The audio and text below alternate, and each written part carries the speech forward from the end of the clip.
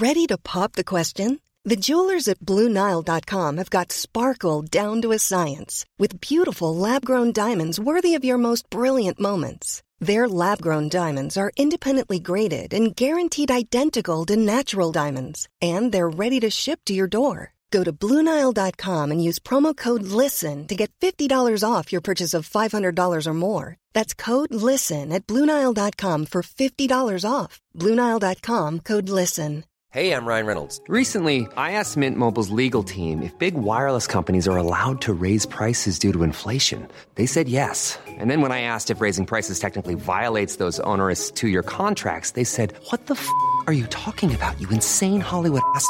So to recap, we're cutting the price of Mint Unlimited from $30 a month to just $15 a month. Give it a try at mintmobile.com/switch. $45 up front for 3 months plus taxes and fees. Promo rate for new customers for limited time. Unlimited more than 40 gigabytes per month. Slows full terms at mintmobile.com. Since 2013, Bombas has donated over 100 million socks, underwear, and T-shirts to those facing homelessness. If we counted those on air, this ad would last over 1,157 days. But if we counted the time it takes to make a donation possible, it would take just a few clicks. Because every time you make a purchase, Bombas donates an item to someone who needs it. Go to bombas.com/ACAST and use code ACAST for 20% off your first purchase. That's bombas.com/ACAST, code ACAST.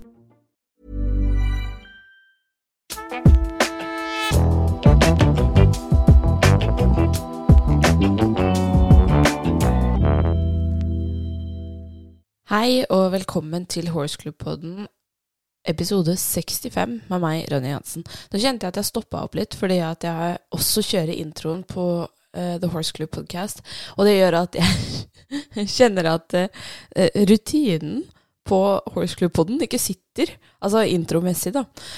Men uansett da, i forrige uke så satt jeg og scrollet på Instagram, og så kom jeg over en rekke tips på hvordan man skal føle seg litt bedre, og jeg følte at mange av de tipsene ting jeg veldig ubevisst gjør selv, samtidig som at jeg føler at de veldig relevante for meg akkurat nå, fordi at de handler mye om hvordan man skal takle stress.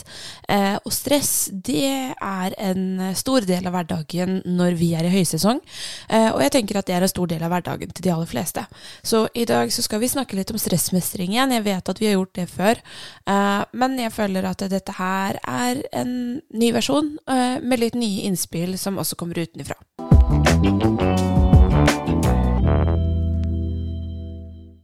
Nå skal det sies at det hele 15 tips her, så vi får se om det relevant å gå gjennom alle sammen. Men det jeg også har gjort at en del av de som jeg føler at passer best inn, har jeg også gjort om og relatert til hest eller til mitt liv. Og jeg vet jo at det veldig mange her som, eller egentlig alle, driver også med hest, eller i hvert fall en form for dyr. Og vi bruker jo hest og dyr ofte som trøst, eller som en befrielse av stress, da det å kunne gå i stallen og glemme tiden veldig, veldig deilig, som gjør at mange av oss også kommer gjennom en stressende hverdag, selv om vi har en veldig tidkrevende hobby. Og om man har en stressende hverdag, så det, eller at du går gjennom noe tøft, det også disse tipsene relevant. Men tips nummer 1 som sto her da, det var det å kunne gå tur. For meg personlig så blir ikke jeg så veldig mye mer befriet av å gå tur, men det nok også fordi at man beveger seg såpass mye i hverdagen, man går mye. De fleste hestejenter har ganske mange skritt på skrittelleren sin, men det jeg liker å gjøre hvis jeg virkelig føler meg dritt, det å trene. Hvis jeg kjenner at jeg får pulsen opp og at jeg blir sliten, og gjerne innimellom å bli så sliten at du går ordentlig i kjelleren, så føler jeg at jeg på en måte trykker litt på restart-knappen, og det her gjelder I hvert fall hvis jeg sliter mye med angsten min, sånn både sosialt og I andre ting. Hvis jeg kjenner den klumpen, så kan det hjelpe meg å trene. Og her om dagen så ble jeg påminnet det, fordi på vinteren, jeg har litt kroppslige issues som jeg ikke gidder å snakke om, jeg hater å prate om sånne svakheter, det et problem jeg har, men uansett, jeg har ikke trent så mye på vinteren, fordi kroppen min tåler ikke det. Så her om dagen så kom det 14 tonn høy. Og da skal jeg love deg at når vi er 4 personer som skal lempe 14 tonn høy, så blir du ganske sliten. Du er i en aktiv fysisk treningsøkt i 4 timer, og du blir svett, du blir andpusten, og du blir dritstøl i flere dager etterpå, i hvert fall det ble jeg. Men jeg kjente igjen på den følelsen som jeg får på sommeren, og det så når jeg trener da, og jeg har vært på joggetur, det er at jeg får trykket på restart-knappen, jeg føler meg, jeg kjenner på den følelsen av at jeg er sliten, men jeg kjenner også på følelsen av at jeg er tilfreds, og da slipper de vonde følelsene veldig lett på meg. Tips nummer 2, den ble jeg påminnet på av en av jentene i stallen her, og det er kjempeviktig, og det er å hengi seg. Og da presser jo de på at jeg skal ta meg en dag fri, mens jeg følte at tips nummer 2 som sto på denne siden, det er å hengi seg og ta en dag hvor du gjør nøyaktig det du føler for. Og det passer meg veldig bra, fordi at jeg har ofte et problem med å ta helt fri, men hvis jeg setter opp en dag hvor jeg ikke har noen ting på planen, men jeg får komme i stallen allikevel. Fordi for meg så kan det være veldig vanskelig å kjenne på, altså det kan bli stress da, hvis jeg kjenner på at jeg skal ta helt fri, og så skal jeg ikke få trent mine egne hester engang, fordi jeg ikke skal være på arbeidsplassen. Det funker ikke for meg. Men hvis jeg kan sette opp en dag hvor jeg ikke har en plan, hvor jeg bare, altså jeg skal dra akkurat når jeg føler for det, jeg kan godt ta med meg datteren min, men jeg vil bare sitte og kjenne at jeg ikke har en plan, og at jeg kan komme når jeg vil, og at jeg kan dra når jeg vil. Og at jeg ikke setter opp noen plan med at vi skal både liksom ha planer med andre, være med venner, ha sånn playdates med ungen. Altså, noen ganger så trenger man nå en dag hvor man ikke har noen avtaler, selv om det kanskje er avtaler man burde hatt på en fridag.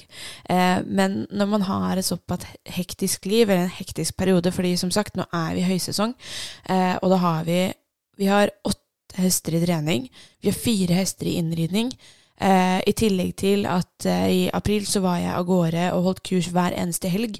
Nå er det litt færre kurs, men jeg har fortsatt kurs og treninger på hverdagene.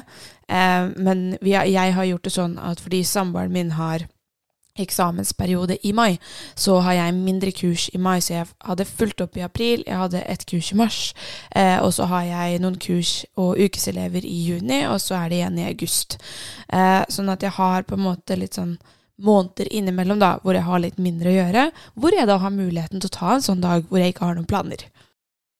Tips nummer 3 som sto på lista på denne siden, det var at man skal være generøs, at man skal gi noe til andre, fordi at hvis du gir noe til andre, så føler du deg ofte bedre selv også.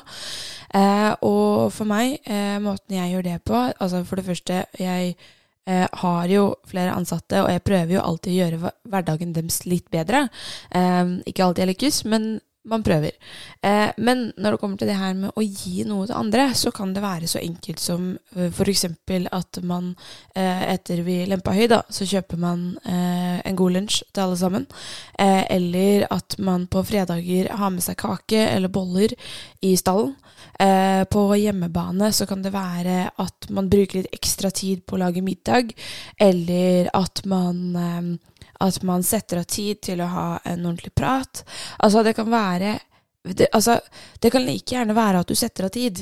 Det må ikke være at du gir til det fattige, holdt jeg på å si. Altså du må jo gjerne gjøre det også hvis det gjør at du føler deg bedre, og gi til en veldedig organisasjon eller sånne ting.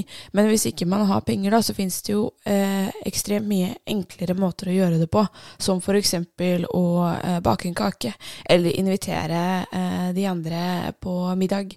Altså, eller gi, sånn som med samboeren, så kan det være at jeg sier at i dag så kan du dra inn til byen og sove der alene en natt, eller at du kan sitte på kontoret og spille. Altså, det kan også være å gi partneren alenetid da, fordi da får man ofte det igjen også. Tips nummer 4 var jeg veldig usikker på om jeg skulle ta med, fordi at det står sit in a coffee shop or in a busy street. Altså at du skal sitte på gata og bare ta inn omgivelsene. Altså du skal ikke snakke med noen, men du skal bare sitte der og ta inn omgivelsene og stresse som foregår rundt deg. Og det tror jeg ikke hadde funket for meg. Men jeg vet at jeg kan gjøre det. For det første så bor jeg langt ut på bygda, så jeg må kjøre et stykke for å komme til en by. Jeg blir veldig ukomfortabel hvis jeg må sitte lenge på en kafé eller... Men det som slo meg at når jeg har vært med elever på stevne, hvor jeg bare trener på stevne, så det ofte mye dødtid også. Og der kan jeg fint sette meg på tribunen for eksempel, og bare ta inn omgivelsene. Altså at jeg kan sitte og være alene og ikke prate med noen, mens si at eleven min driver og saler opp og vil være litt i fred, eller skritte en tur før vi møtes på oppvarmingsbanen. Så har jeg sittet der og tatt inn omgivelsene av stevneplassen. Fordi stevneplassen har ofte veldig mye god energi. Det mange som kjenner hverandre, særlig hvis det fint vær, så folk ute og skrevler. Det samme skjer også på en kursplass. Så hvis jeg holder et kurs også, så kan det hende at jeg setter meg alene. Og det ikke fordi at jeg nødvendigvis trenger å sitte alene, men fordi at jeg også synes det kan være deilig å observere ting litt på avstand, særlig hvis jeg center of attention hele tiden, så kan det være deilig å observere ting på avstand. Det betyr ikke at man ikke kan komme og sette seg med meg, det kan man alltid gjøre, men jeg vet at jeg har en tendens til å gjøre det.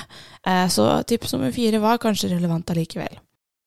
Tips nummer 5, det går ut på at du skal utdanne deg selv sånn at du kan takle det du opplever.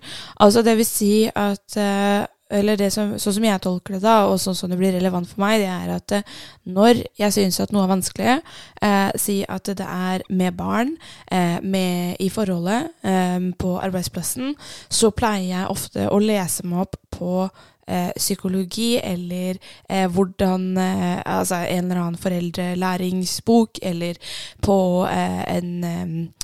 noe som går på å drive bedrift eller altså mye psykologi og hvordan andre tenker fordi at hvis jeg havner i en konflikt så vet jeg at det finnes andre der ute som flinkere på å håndtere den konflikten enn det jeg og derfor så kan jeg lære mye og jeg klarer å se kanskje situasjonen litt bedre fra utsiden hvis jeg utdanner meg selv underveis. Jeg har gjort det samme når det kommer til hestetrening.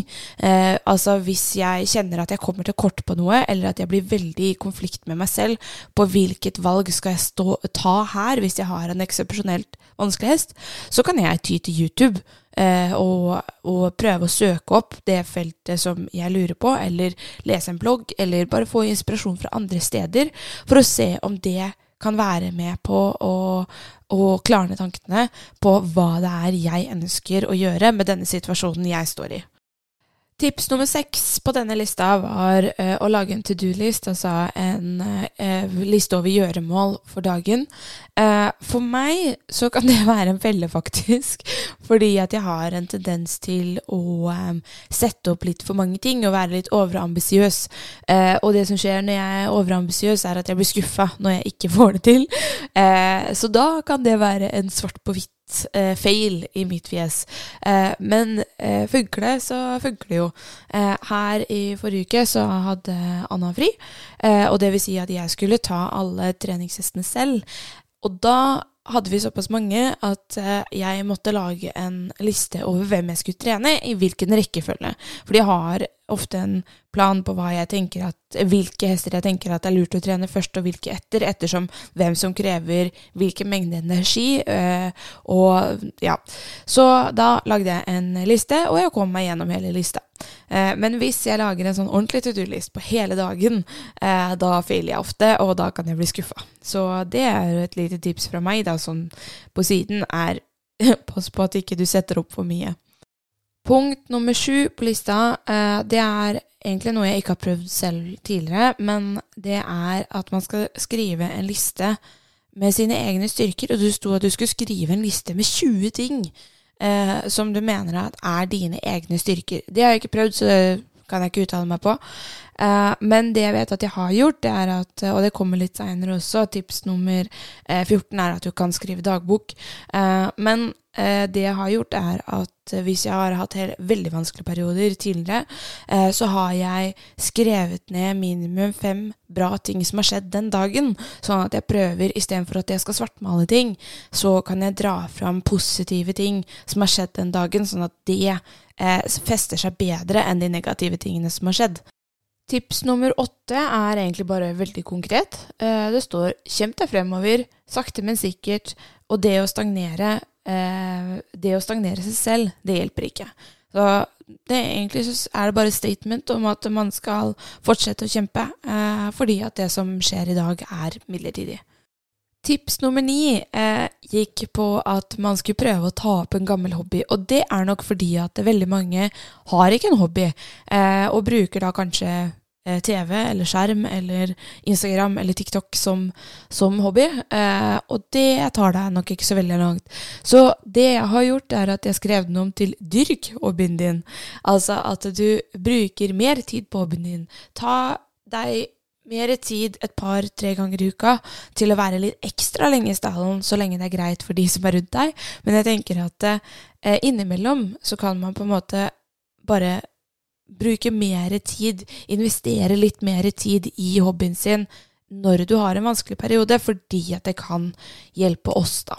For det jo ingenting som så helende som det å lukte på hestepelsen, være i stallen, møkke med podcast på øret, altså det å bare henge med hesten sin, ri en tur i skogen, ha en treningsøkt med treneren sin, altså det så mange ting vi gjør med de hestene som bare får fylt på den energikvota da.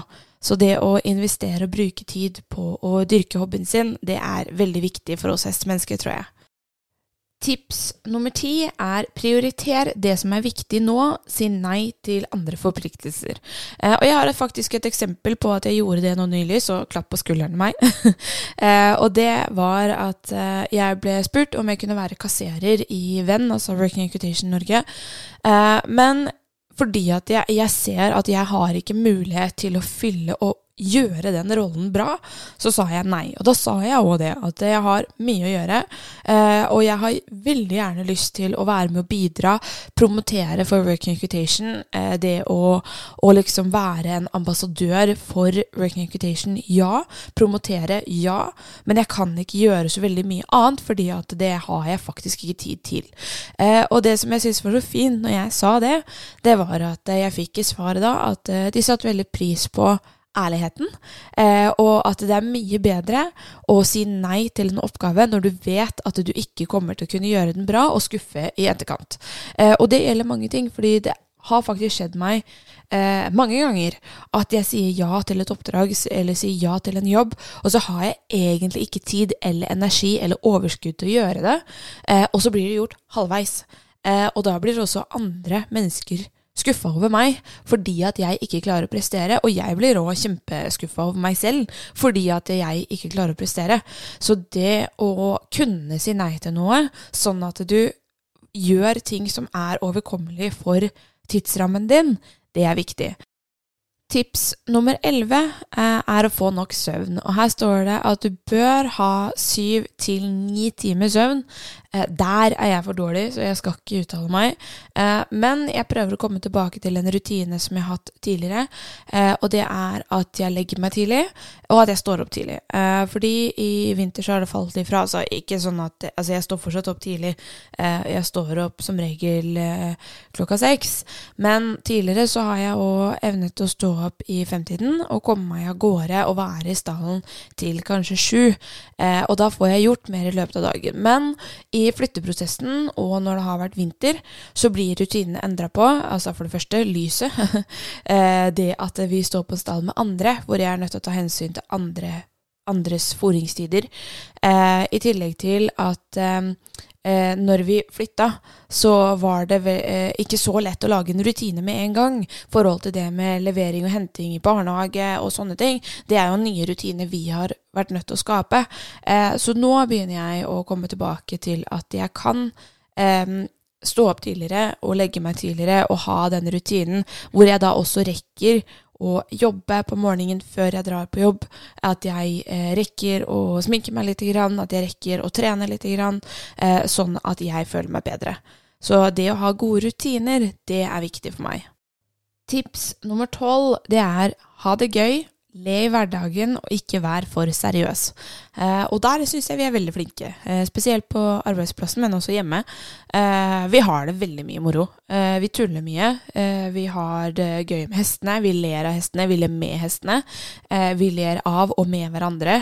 Vi har mye humor i hverdagen her på stallen, og vi har det også hjemme. Jeg og samboeren min har det veldig mye gøy og ler mye, både bare meg og han, men også med datteren vår.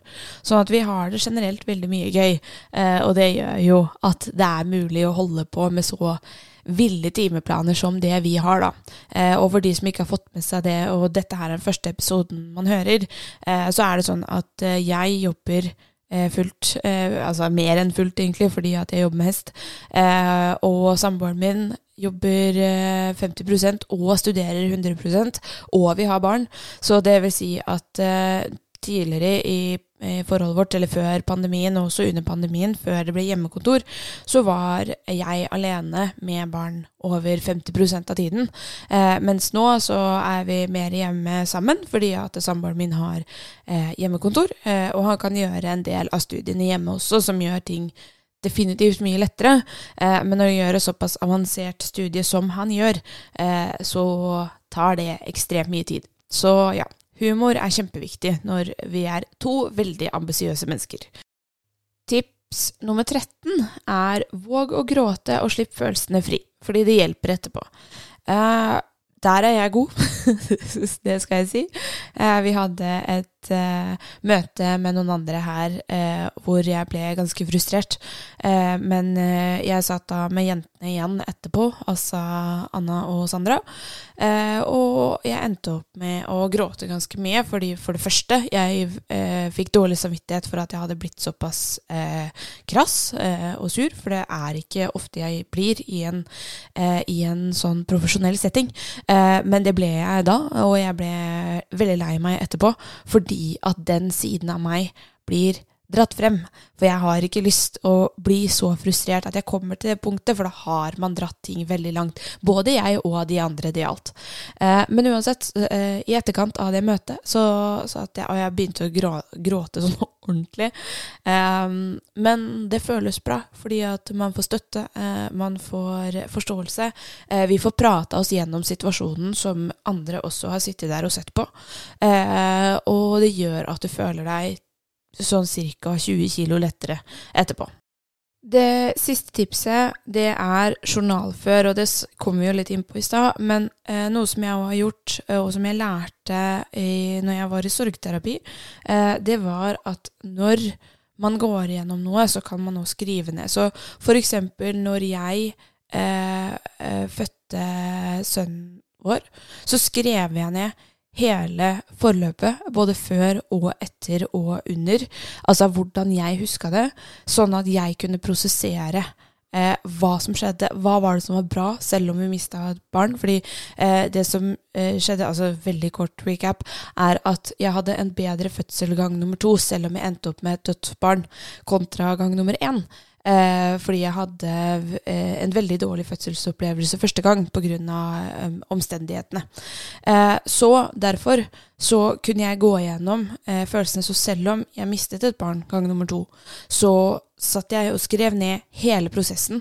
Jeg journalførte det, jeg har det fortsatt. Jeg har skrevet et brev til det barnet, som gjorde at jeg kom meg gjennom det ganske mye fortere. Så jeg var tilbake i full jobb etter 1 måned. Så jeg hadde fri og var sykemeldt 1 uke før fødsel, og 3 uker etter.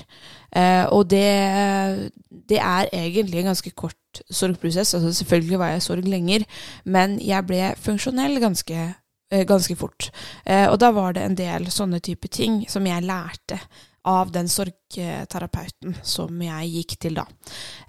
Og ellers også så har jeg en tendens til at hvis vi har hester som vanskelige, for eksempel, så skriver jeg ting ned, sånn at jeg kan gå tilbake, eller hvis jeg har hatt egne hester, så har jeg skrevet ned treningsdagbok, sånn at jeg kan gå tilbake til de vanskelige periodene og se at ok, når jeg treffer en ny vanskelig periode, så var den forrige enda vanskeligere, sånn at jeg har allerede kommet meg et steg lengre på veien da. Så det å skrive ting ned, det er en veldig fin måte å prosessere ting på, og få ting unna og ut av verden. Jeg gjør også det hvis jeg har hatt vanskelige kunder, at jeg kan skrive ned et ønsket melding som jeg aldri ville sendt i notater på telefonen min, og så kan jeg skrive et mer profesjonelt svar siden på mail for eksempel. Og tips nummer 15, det var jo egentlig igjen bare en statement, og det er at livet er en reise, det du går gjennom nå er midlertidig.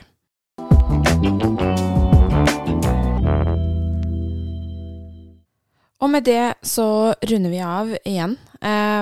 Hvis dere liker podcasten, vær så snill og gi den 5 stjerner, sånn at den kommer opp i algoritmen, så andre kan se den.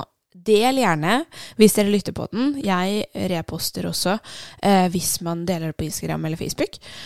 På Instagram så heter vi Horseclue_ og på Facebook så heter vi bare Horseclue. Så gå inn og følg oss der, og så høres vi igjen neste uke. Ha det bra!